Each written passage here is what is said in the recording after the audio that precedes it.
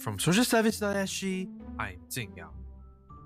1 year ago, we documented community initiatives and discussed structural challenges related to the COVID-19 pandemic in Singapore.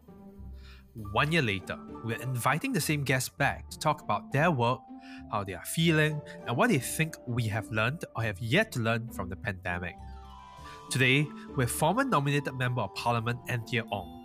Our conversation centers on mental and psychological health in Singapore, as well as moving from awareness to acceptance to action. Anthea also shares the initiatives in which she's been involved and the new podcast series Sheets of Love, set to launch on August 7th this year.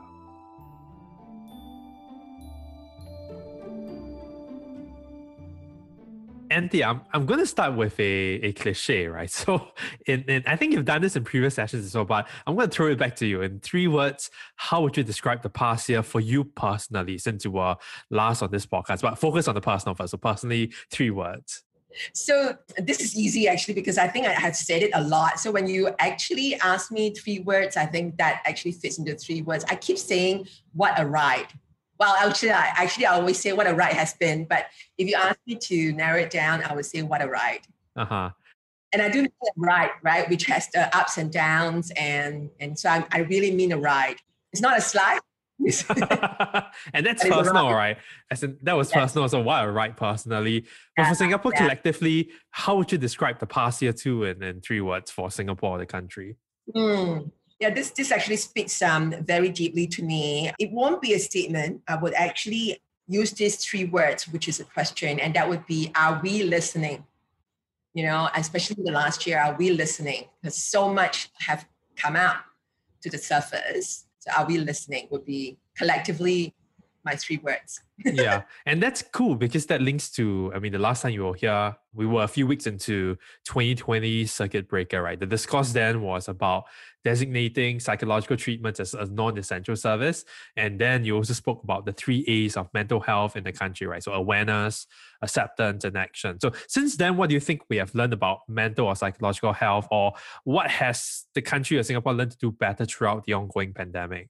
Jania, COVID has done in 1 year what we have been trying to do for many, many years, right? Where it comes to mental health, especially in awareness and acceptance, right? Never has mental health been talked about this much in the media, right? At the workplace or even in everyday conversations, and I'm getting it even, I don't know about you, but, I'm getting it from friends and family, and that comes up. I think this is all really positive. It's really helped to break the silence and the stigma that's always stopped people from seeking help.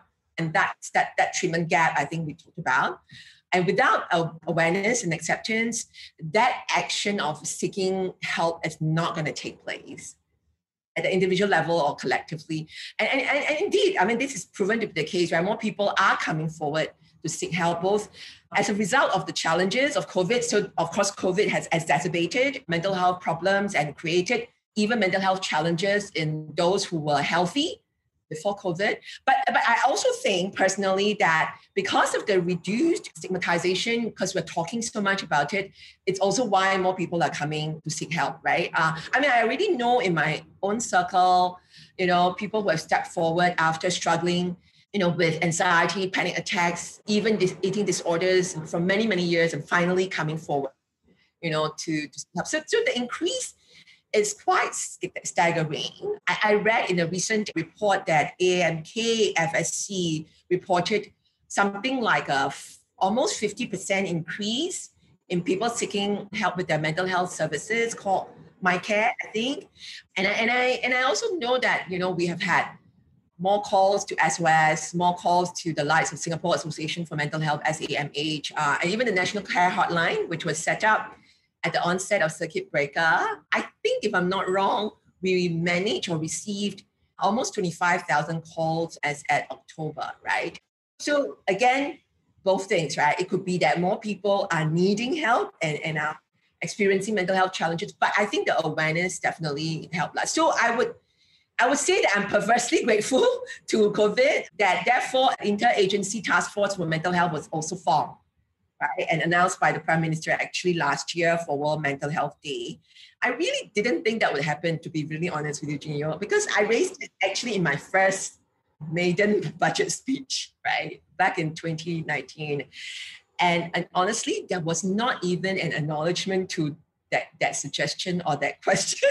So for it, to see that 3 years later being translated into action in the form of interagency task force, exactly what I asked for, a national coordinating body. That's why I'm saying I'm perversely grateful to COVID. I know this is a terrible thing to say with all the suffering. And I also think that I want to put it out there that, we have also seen in the recent budget, the government announced 3 new priorities for mental health. And all 3 were in response to what were raised in last year's budget, which my team of volunteers and I came together after the public consultation that we did, right, for mental health. And I think that's really important. So the 3 just complete a national mental health strategy, which we said that it was long overdue, and that's really important. The need for a central trusted source of resources, because right now it's just so fragmented. And then a national mental health competency framework, right? A training framework. So yeah, really just all, I think that part of it, I feel, COVID has really made a huge difference. Yeah, I mean, which kind of goes back to the question, the 3 words you chose, just are we listening, right? So where credit is due, it seems like the government has taken on feedback or recommendations or kind of like some of the insights that have been surfaced. At the same time, as you kind of balance and then spoke to in a very nuanced manner, there is increased awareness, but at the same time, COVID itself has exacerbated or created stresses for folks, right? I mean, chief of which would be the migrant brothers and migrant workers who have been in the dormitories for such a long time, right? So I guess on that note, that's what we have learned. You've detailed what we've learned. On the other hand, in moving from, as you said, awareness to acceptance and hopefully to action, what do you think we've failed to learn about mental health? Or if I would frame it otherwise, what are some lessons from COVID that we've yet to learn that we should continue to kind of work on and pay attention to moving ahead as the pandemic becomes endemic?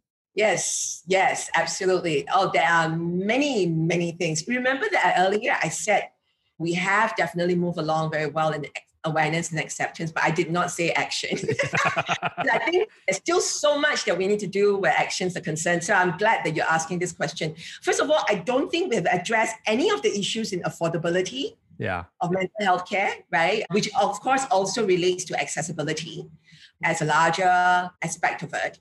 We all know that there's still the disparity in Medisave and Medishield claim limits, right, between physical and psychiatric treatments, right? We also know that mental health insurance has still not been picked up, right, by most employers because we need the insurance sector to move, which is difficult because it's working on the market mechanism. So this is, again, where we need the state to come in, right, to intervene. If the state doesn't want to bear the cost of it, then we need to bring some sort of policy levers, to get the private sector to move, because you leave it on its own, it's not going to move, right? And it's constantly a face-off.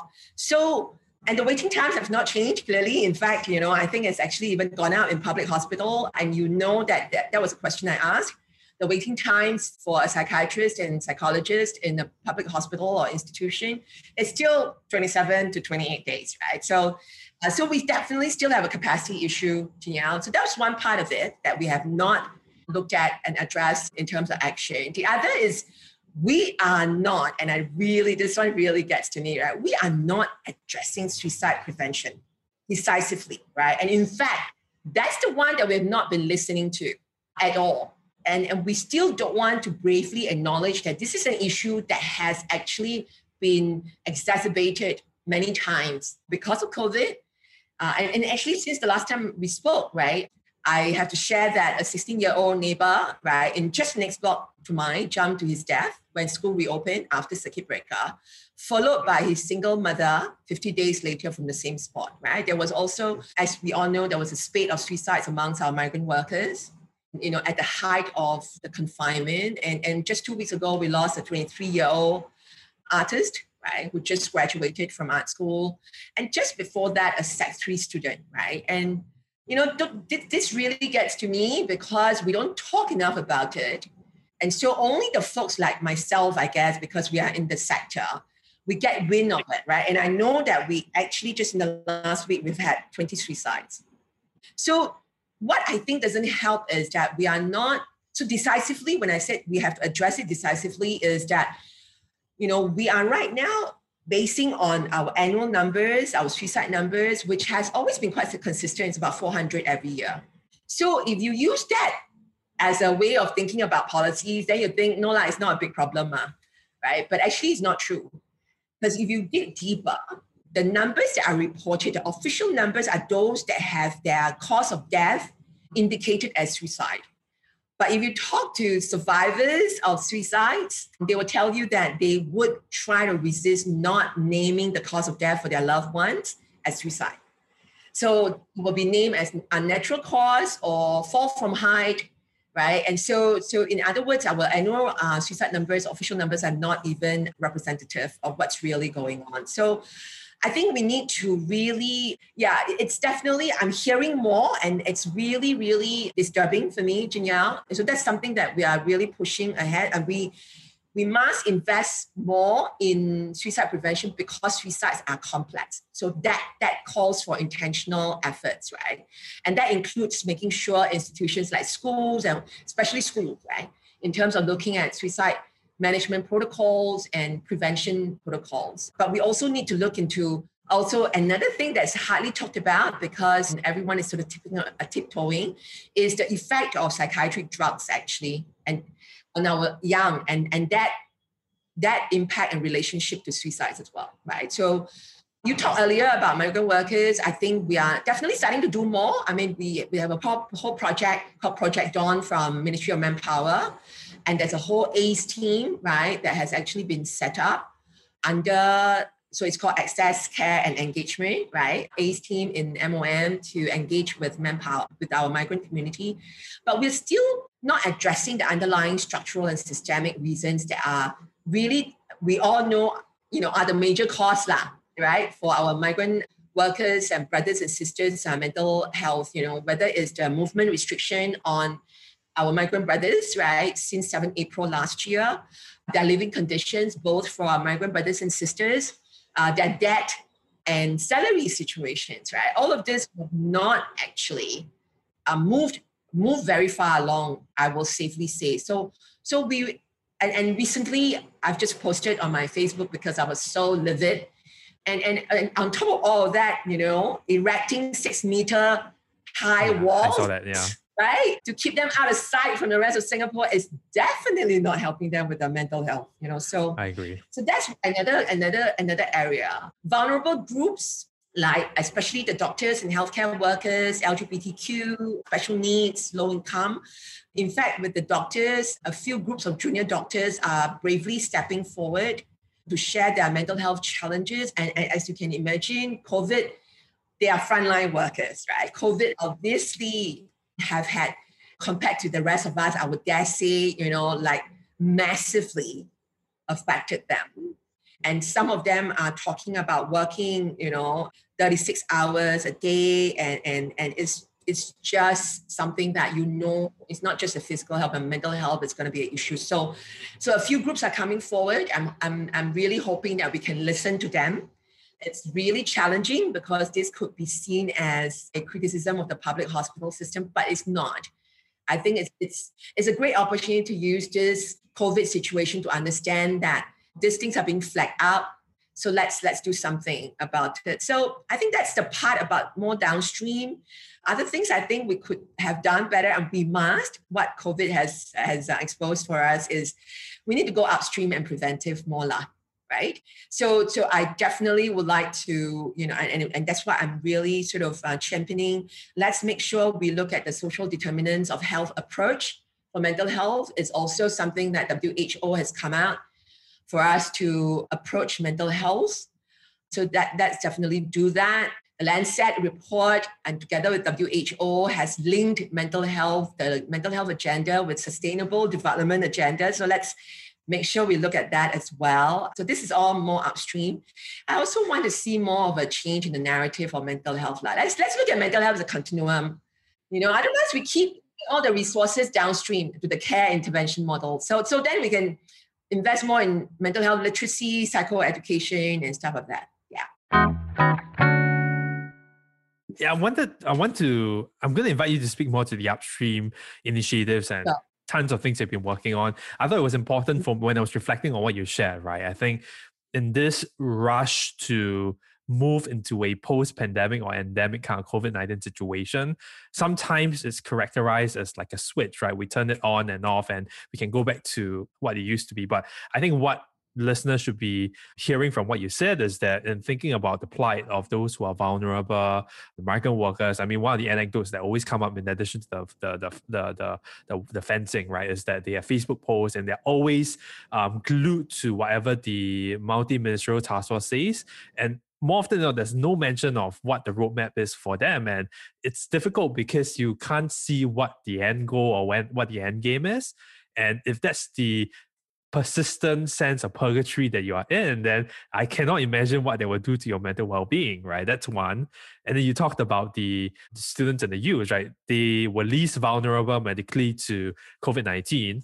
But psychologically, what is the effect? And then we've spoken about it of the circuit breakers and the measures when you've not spent time with your friends. You can't attend commencement or graduation. You can't do things that are typically seen as important rites of passage. So what I'm hearing from you, I think is really important is to think that rather than rush to a post-pandemic, how do we manage a lot of these anxieties? And with that in mind, I want to ask you about the upstream methods, right? Because we can do all these downstream work, as you said, but how do we, as you said, take a more public health, social determinant of health approach? And what are some of these initiatives that you've been working on since you graduated as a nominated member of parliament last year? I don't know that I graduated necessarily, but you kind of had to stop short when Parliament was dissolved and a GE was called. As we all know, that was a bit of a surprise for everyone. But yeah, I guess I love how you sort of segue into this, and I think that actually speaks a lot to the work that I've been doing since I stepped down from Parliament. Maybe also important to say that I didn't champion for mental health in Parliament because I was an MP. I was already doing this right before I became an MP. Only because, and it was for the last 15 years, right? Because of my own graduate depression, right? From that colossal fall, right? Which was from a series of brokenness, broken heart, broken business, broken marriage, and a broken bank account with $16. So I think that's the important context. So it doesn't mean that I would stop, after stepping down. But I think what being in Parliament gave me was a parliamentary platform that was very important to try to change at the policy and systemic levels that I couldn't on the ground. And to your point, seeing that there's been some action and some traction to the downstream aspects of mental health, that both the community, actually, both the mental health sector as well as the government have been doing a lot more of, right, in recent times, which is heartening. I've definitely been moving myself towards the upstream. So one of which I actually started 5 months before I became an MP, is the Work Well Leaders, right? So we used to call it Work Well Leaders Work Group, which is a community, it's really an informal group. It's like a ground-up initiative, but it's actually an informal group of CEOs and leaders of employing organizations, right? The idea there is to look at mental well-being not just as an HR issue, because if it's an HR issue, it tends to be downstream, right? If it's an upstream issue where you look at it as a strategic or leadership priority, then it's a culture issue, right? You're changing culture, you're building a certain type of workplace culture. And that's upstream. So that culture is inclusive, it's to be mental health friendly, it's to really be one that is a safe space, right? So there is less issue with people wanting to come forward to share, right? So that's been the work. So I've actually stepped out on that work to the point, since I stepped down, that we're now in the final stages of incorporating a CLG or Work Well. No golden goose for this CLG, unlike the other very well-known CLG, but we have a group of, so we started, when I first started, we had about 20, 25 CEOs and C-suite leaders. Last year, because of COVID, the community expanded to about 75. And right now we're over 120 CEOs and leaders. And these are very large employers, right? So the impact, I think together we probably will be taking care of close to 250,000 employees. So if we talk about the upstream, that's really important. And my challenge to the community is to do a reframe from how we're trying to address the mental ills, right, of what workplaces are causing, the stress and the anxiety. How do we reframe it to making workplaces a positive source of mental well-being? What do you need to change as leaders and as the workplaces, right? So that's what we're doing. And I think you and I will all agree that every employee is a member of society. So if we can use the organized structures and the resources of these employers to support employees, then we are essentially doing the work of having this fit into the rest of society, right? Because so that's the part that I think is really important, and within which we are obviously trying to bring in mental health insurance to try to address affordability issue, getting employers to cover that. We are extending to make sure that employers don't just look at teaching them mental health first aid, but then look at them as whole people. Employees who are caregivers, what kind of support can we give them in terms of skills? Maybe bring in Caregivers Alliance, paid for it, right? And young parents supporting. So that's one big piece of work. And I'm using the organized structures of workplaces because I spent 30 years in the corporate sector. So a little bit of connections and influence there. So that's been what I've been doing. The other bit is SG Mental Health Matters, right? So that's a volunteer-run community which started in late 2019 when a group of us came together to try to do the first ever public consultation on mental health for Singapore as a preparation for my Budget 2020 debates. And what we found was very clear that we could group the issues into the 3 levels of mental health care: affordability, accessibility, and quality of mental health care. So because of that work, and I guess we were very encouraged how that work has actually moved the government to respond with the new priorities and policy changes, right, as I mentioned earlier. So we've organized ourselves a bit better. And so this year we kicked off another public consultation called Are We Okay? Poll. And last year we got about 400 respondents. This year we got about 600, but only over a month. So this was a much shorter period than last year. So what came out for us, again, is going upstream to listen to the ground and not based on what we see as statistics that are presented through a single source. So vulnerable groups that I mentioned earlier, migrant workers, doctors, healthcare workers, LGBTQ, low income, especially, and people with disabilities. All the COVID-19 challenges were also being flagged, and affordability and inclusive mental health care are still challenges. People are still struggling with paying for the care and treatment, Jinyao. So I think the impact is definitely widespread and long tail on our economy and society. So what we've done is we have put together a 30-page report because the community has grown to include mental health researchers, not just mental health advocates. And so it's wonderful. So I'm going to share this first here, actually, and you can see that we just finished the report.